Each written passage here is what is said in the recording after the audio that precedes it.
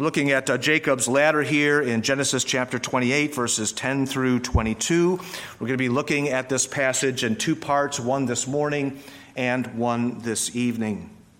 We happen to be studying this in the women's Bible study on Tuesday, and in the providence of God, I felt a little bit like Spurgeon this week, and so I'm just going to pick a text and preach it. And so here it is. Back in the early church, when Rome fell, I believe it was in 430 A.D., as the barbarians approached the great capital of the empire, most of the leaders, including the emperor, all of them vanished. They fled from the city and left the city wide open to the Vandals and the Visigoths and the others who were marching to take their prize. But many in the church stayed, including the Bishop of Rome, who took it upon himself in great bravery to go out and to meet the barbarians who were on the edge of the city, ready to destroy it. And it was the bishop who implored and interceded for the people that their lives might be spared as the barbarians were clearly sacking Rome. And he was effective. And they spared some of the people. This is part of the fabric that went eventually into the idea that the Bishop of Rome is the Pope over the whole church. This would be part of the lore, the myth that led into this idea that there's this one visible earthly head. And the language that was applied to him is the term that we're going to see here today in Genesis chapter 28. He began to be called Pontifex. And that word Pontifex means bridge builder. And that developed into this crazy doctrine that there's this one man who is the bridge between heaven and earth, the head of the church, the Pope, which we now know, 1600 years later, the development of that doctrine. It's remarkable. In my estimation, the first true pope, as we understand what a pope is, would be Gregory the Great, some 130 years later after the fall of Rome. And Gregory the Great himself said there is only one pontifex, and that one pontifex is Jesus Christ. He is the ladder. He is the stairway to heaven. He is the one between heaven and earth. And that's what we are studying here this morning in Genesis chapter 28, and this remarkable episode in the life of Jacob. I don't know if you have felt the strength of this passage in your own study, but you should. Many of us, when we think about Jacob's encounter with God, we immediately go with him wrestling the angel, wrestling God in Genesis chapter 32. But it's this passage that is so pivotal in the life of this patriarch. This is surely the passing of the covenant to Jacob as opposed to Esau. He had received the blessing from his father Isaac in the previous chapter, and now he is receiving this blessing from God himself in this very, very unique way. It's a striking passage. It's almost like a flower that blooms in the middle of a wilderness, of a desert. You have the desert of what's gone before. Here in the previous chapter, Jacob, at the leadership of his mother, has deceived his father. It's a chapter filled with counterfeits. He is counterfeit in name, counterfeit in speech, counterfeit in the meal that he brings to his father. And when he's asked, "Who are you?" he says, "I'm Esau." And then the next chapter you're expecting as he's fleeing and God encounters him. If you were God, what would you have said to Jacob after that episode? Not this. It's remarkable, the grace that is shown. There's not a single word of reproof or rebuke. And that's one of the beauties of this passage. It is so full of grace, God dealing with a sinner who deserves the opposite of what the Lord gives to him. And then we see what takes place afterwards. If we think that somehow Jacob is getting away with something, boy, he's about to meet his match in Uncle Laban. The heel catcher has his own heel caught by his uncle as the story continues to unfold from here. It's just a remarkable thing as God encounters his servant. William Still puts this chapter here as the very conversion of Jacob. This is his awakening to the reality of God in his life. I'm not sure if I can go that far. Maybe he was converted before. We don't know. But still makes this excellent point. He says, when we look at this and God doesn't deal firsthand with, as it were, a punch to the face for his sins, we see this grace and still makes this remark: God is not put off by our sins. God is not put off by our sins. We may be put off by our sins. We may think that God is put off by our sins, but God himself is not so. He can deal with them, can't he? That's the message of this passage. Gospel faith is going out from ourselves and receiving from the Lord what is his gift to us. And then also he goes on and says God's presence is not to be judged by our senses as he awakes from this dream and realizes, surely the Lord was in this place, and I did not know it. So what we're going to do this morning is to focus upon the dream, focus upon the ladder, focus upon what Jacob experienced, how he felt as he put his head upon his rocky pillow. And as he slept, what he saw, what he heard from God. And then tonight, Lord willing, we'll return and talk about his reaction to these things as he awakens from them. So this morning, it's focusing upon Jacob's ladder, which is the dream. And our 3 points are pretty simple. We're going to look at this passage and say, what does this mean to Jacob? What does this say to Jacob? What does this teach Jacob? Secondly, what does this say about Jesus? Because we read John's gospel, and it talks about this is applicable to Christ. Christ is that ladder. Christ is that stairway between heaven and earth. He is the only mediator between God and men. And thirdly, we're going to see what this passage then means to you. This is not just a great story that we're studying in the past. We're studying something that is for us. And I hope that we see that very clearly here today. So we come, first of all, to what this means to this troubled man, Jacob. And understand, Jacob is troubled. You should not miss this. Oftentimes when God meets with his people and revealing himself in a way like this, and this is a revelation, this is not just any old dream. We have dreams. Some of our dreams are remarkably vivid.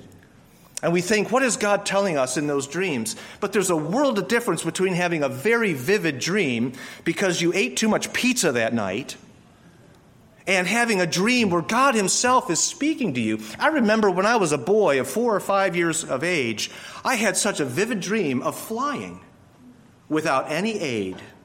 I was so convinced that I had flown. I went to my parents and tried to convince them that it had taken place. So, getting back here to this dream, he is troubled, and we need to kind of read between the lines. When God reveals himself to his servants, oftentimes the first thing out of the Lord's lips are, fear not. And that's not here, but it seems pretty clear that what's going on here is that Jacob is troubled. He's stepping out of his own home for the first time. He has a 500-mile trek from Beersheba, where he had been raised, and he's going to this strange land. He doesn't know what's before. He knows what's behind. A couple things we can highlight here. Number one, we know that he was something of a mama's boy. Esau, on a trek like this, he was like a macho man. He would love a trip like this. Absolutely. Let's go for it. No big deal. But not this man. He was, I think, quite clearly frightened in these matters. He was a tender homebody.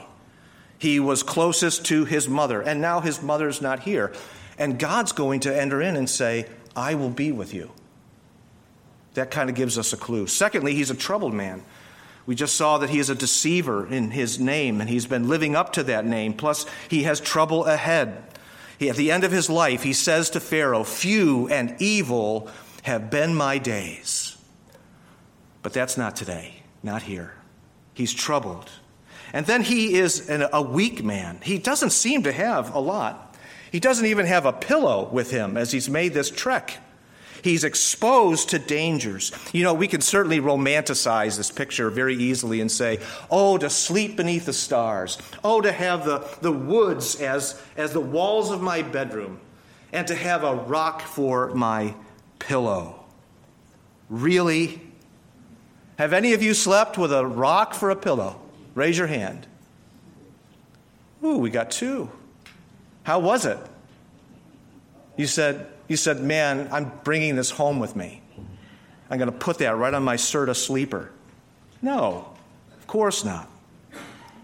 So here he is, he's troubled, and God comes and answers all of these things in this very rich and profound way in what he sees and in what he hears from the Lord. What God says to him is just so filled with blessing. Does he feel the loss of family and friends? God says to him, I will be with you. He is leaving what is familiar of his home, his country. And God says, I will give you this land, which you right now are lying upon, this patch, this and much more beside. He doesn't seem to have a lot of wealth, doesn't have station in life. He's a stranger in a strange land. And yet God says to him, you are going to spread forth east, west, north, south. Against his solitary condition then, he has nobody. He doesn't have a wife. He does not have children. Nevertheless, God says to him, your seed will be as the dust of the earth. How is that possible? Well, in a word, it's possible because of Christ. And all of these promises that are made to Abraham, Isaac, and now to Jacob are in Christ. And we'll talk about that when we get to our second point. But clearly, this is a comforting word, a comforting vision, and it begins with what he sees. It's a very vivid picture as Moses uses the word hene, behold, over and over again. You see it at the end of, in verse 12 and the beginning of verse 13. He had a dream, and behold, a ladder. Look, a ladder. And then see, here are angels that are going up and down upon that ladder. And look at this. The Lord stands above it and begins to speak. That's the vividness, that's the liveliness of this passage here, as these things are revealed to him. He is beholding these things, and they are making this impression upon him. And they need to make an impression upon us as we look at this unexpected, surprising, unsought grace to this man. This man wasn't seeking God, at least as far as we can tell, but God seeks him.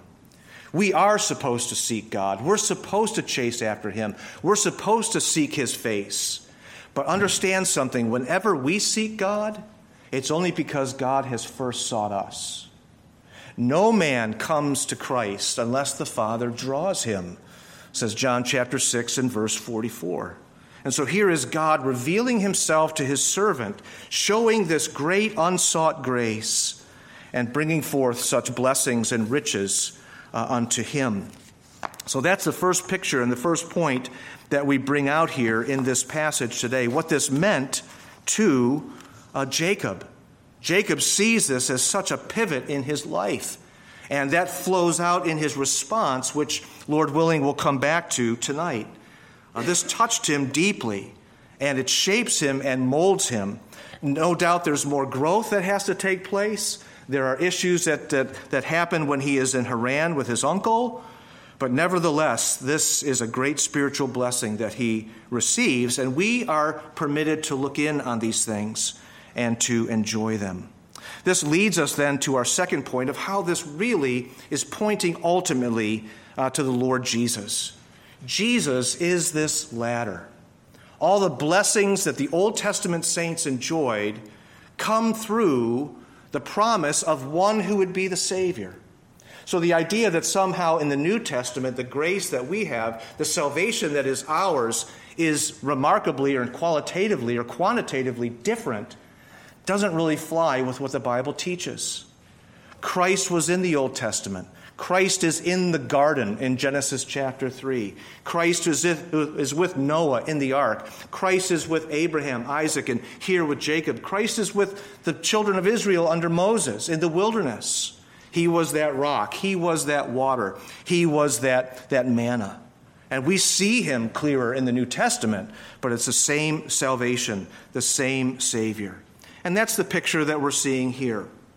The picture of Christ being the way to heaven, a ladder, or better, really, the word ladder would be better rendered as a stairway. He is the stair up to God, and he is the stair of God to us. Both of these things come into play. The ladder is Christ. He is the only mediator between God and man. It's not angels. It's not saints. It's not your good deeds that travel up this ladder and present you before God. It is the Lord Jesus, the Lamb of God, who takes away the sin of the world. He is no mere prophet pointing the way, as the Muslims say, but he is the way. He is the truth. He is the path.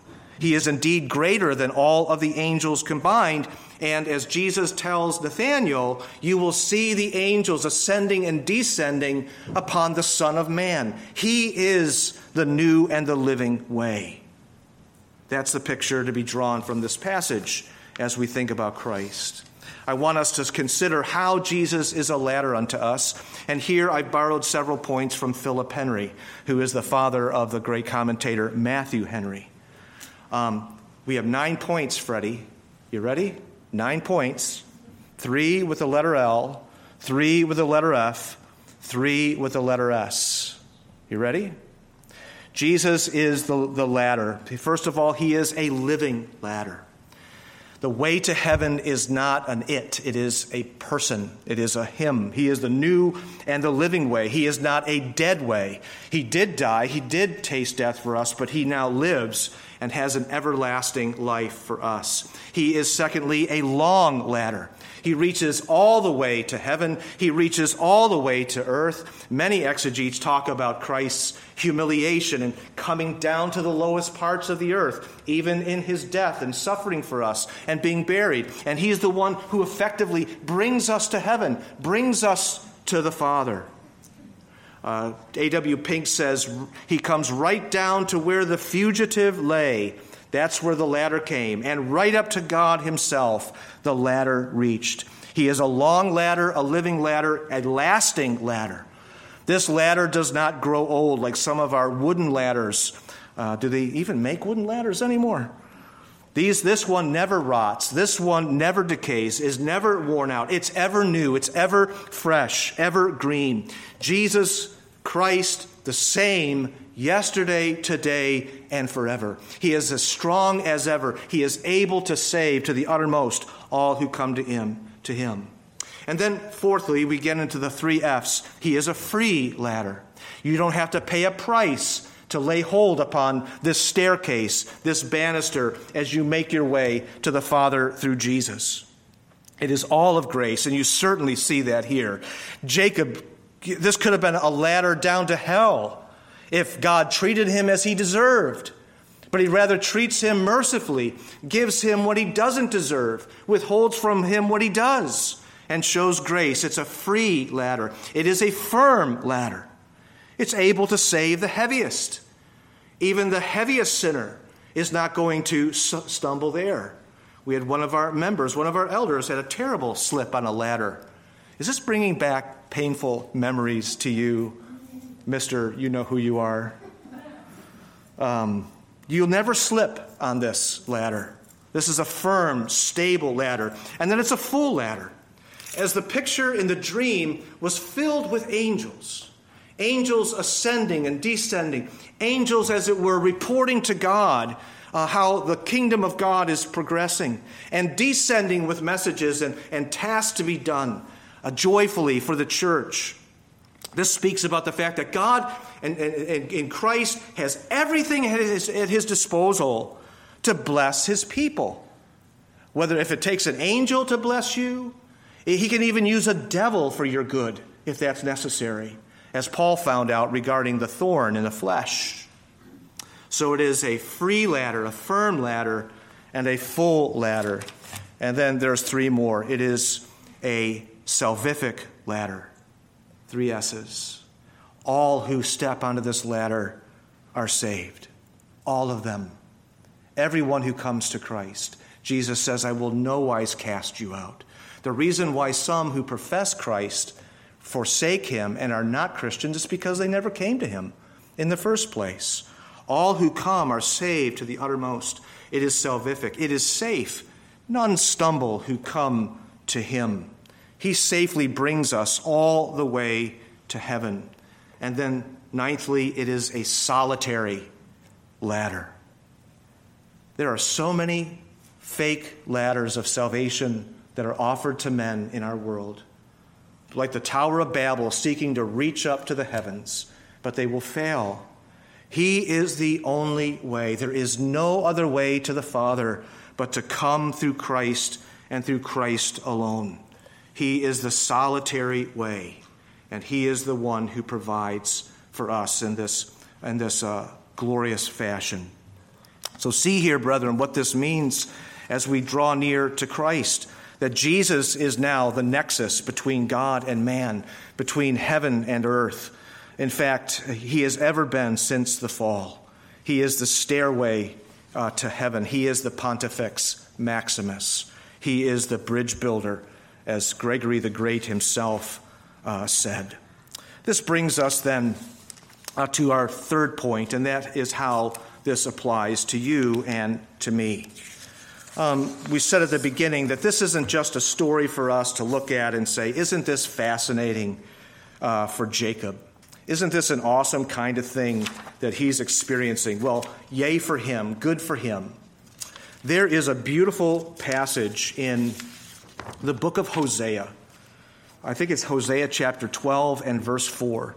And I was shown this by one of my favorite little beautiful books on the topic of prayer, written by a New England congregational pastor by the name of Austin Phelps. Austin Phelps wrote this beautiful little devotional book on prayer called The Still Hour. And in that book, he highlights this passage in Hosea, where Hosea writes, God spoke to us at Bethel. How in the world could a prophet centuries after this event say, God spoke to us when he spoke to Jacob? Because God treats us corporately. He treats us as one. He speaks to us. This passage is for you. You who are troubled, you who are facing difficulties in your life, like Jacob was, dangers behind, dangers ahead, trials above, trials below, and so forth. This is for you. This is a passage that should comfort you. Boyce says that as we look at Jacob's experience, I want you to see that God is also with you. You may be on the verge of mental collapse, says James Montgomery Boyce, but although you cannot sense it, God is with you right now. You may be quite ill. You may be misunderstood by your friends. You may be abandoned by a husband, a wife, by your children. Even the church may have turned its back on you. You may have lost a job. You may need work. You may be discouraged. You may have so little self-worth that you feel that no one will ever care for you again. You may even be listening, he says, to the old Yiddish proverb that says, if one man calls you a donkey, pay him no heed. If two men call you a donkey, pay them no heed. If three men call you a donkey, buy a saddle. You may be ready to do that. You may already have bought the saddle, he says. But I want you to hear God speaking. Where you are now can be a gate of heaven. Jacob went to sleep that night never imagining what God was about to reveal to him. God breaks into our lives in this way, and we need to seek him and call out to him. And just as God revealed himself to Jacob in Christ, so are we to come to Christ. We are to pillow ourselves upon the Christ of the promise and the promises of Christ. These things are for us and for our children. You lie down, restful in faith. You pillow your head, your life on the breast of your Savior. The promises of Christ are full of soft yeses and amens to you. You are not to turn from them. You're not to say, isn't that a pretty picture on the wall? You're to come and to rest in them and to receive them. Find peace now by faith in him, and you find your very best dreams surpassed by a long shot, by a heaven shot. God has reached all the way down to where you are. And he plucks us up. In the words of the opening lines of Galatians, he brings us up and out of this present evil age and sets us in heavenly places. Here are journeying mercies. Here's a man who's moving from one place to another. Here's a passport of God's promises. As you go out, as you come in, I will be with you. I will be gracious to you. I will bless you beyond words. His own presence, his own keeping in all of your ways. He is your escort. He gives angels charge over you. And he is bringing you to heaven through his Son. How do we lay hold upon this ladder? What is this house of God that we must enter? How do we get through the gates of heaven? We're going to have to talk about this tonight. I am just really disappointed in one of my favorite exegetes, John Calvin. He says the house of God is the gospel grace. And the gates to get into the gospel are... You want to guess what he said? The sacraments. I like Luther's response. The sacraments are not the gates to paradise. He found the gates to paradise in Romans chapter 1, verses 16 and 17. Faith. Faith. The two hands that lay hold upon the rung of a ladder. When you get on a ladder, Tim, is this right? You tell us. When you get on a ladder, you're putting your hand on the ladder first. What are the two hands that lay hold upon Christ? It is faith and the Spirit. That's union with Jesus. Jesus sends his Spirit that quickens us and gives us faith, and faith lays hold upon him. And then the feet that go on the rungs, that step upon the stairway to heaven. What is that but the new nature now that we have? And the new life then that flows from that new heart. A life now that is accepted by God because of the finished work of Christ. And we are raised and justified in the Lord Jesus Christ. That's how this applies to us. Are you looking to Christ in this way? By faith and trusting in his Spirit being given to you, that you might continue in the ways of the Lamb of God. I close with a charge to those who think that they don't need Jesus, who are building their own stairway to heaven, who have their own ladders, whether it be rituals, a tradition that you have. There are many who every Sunday they're in church, dressed prim and proper, and they go through the motions. But it's just external. It's not, I'm really connected to my Savior. I'm connected to a church. I'm connected to a body of people. But it becomes a little bit better than a social club with a religious flavor about it.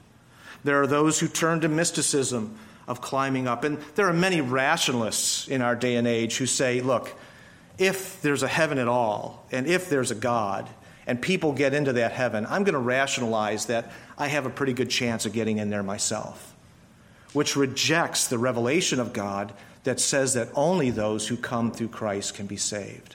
And I get it. I understand where people are coming from when they say that. They're saying, my sins really aren't that big of a deal. My sins don't have to be dealt with in God's way. I can deal with them. And the Bible is, boy, what a long-standing, so different from all the other ancient documents, constantly saying you cannot be saved by your works. You cannot be saved by your effort. You cannot be saved by being good enough. All the other religious ancient texts constantly are saying you're saved by being good enough. You're saved by your righteousness. But the Bible alone says it's all of grace. Jacob the deceiver, Jacob the liar, Jacob, this man who is at a distance from God, God pulls him to himself and saves him with a glorious redemption. And that's something for which we ought to be very joyful, and all of it given as a gift and to be received by faith and by faith alone. Let's pray as we close. Father, thank you for this passage. May it ring in our hearts. May we see that Jesus is the ladder to glory and he alone. Help us, Lord, to draw more fully to you. Help us to enjoy all the means of grace that you give to us, the word preached, prayer, and the sacraments, which are a blessing to us. But, Lord, all of these things are to be found in our union and communion with Jesus, that we are united to you, Lord, by your Spirit laying hold upon us and our faith laying hold upon you. We thank you for these new lives for old. You've turned us from being Jacob's to Israel's, to those who are princes with God, mighty with the Lord. And help us, Lord, to live up then to our high calling. And Lord, if any are hearing this who are not converted, help them, Lord, to know that you are a God who stoops to the neediest, to the lowest. Oh, Lord, convict of sin in this world. Show the great danger, the horrible sword that hangs over every eternal soul that is outside of Christ.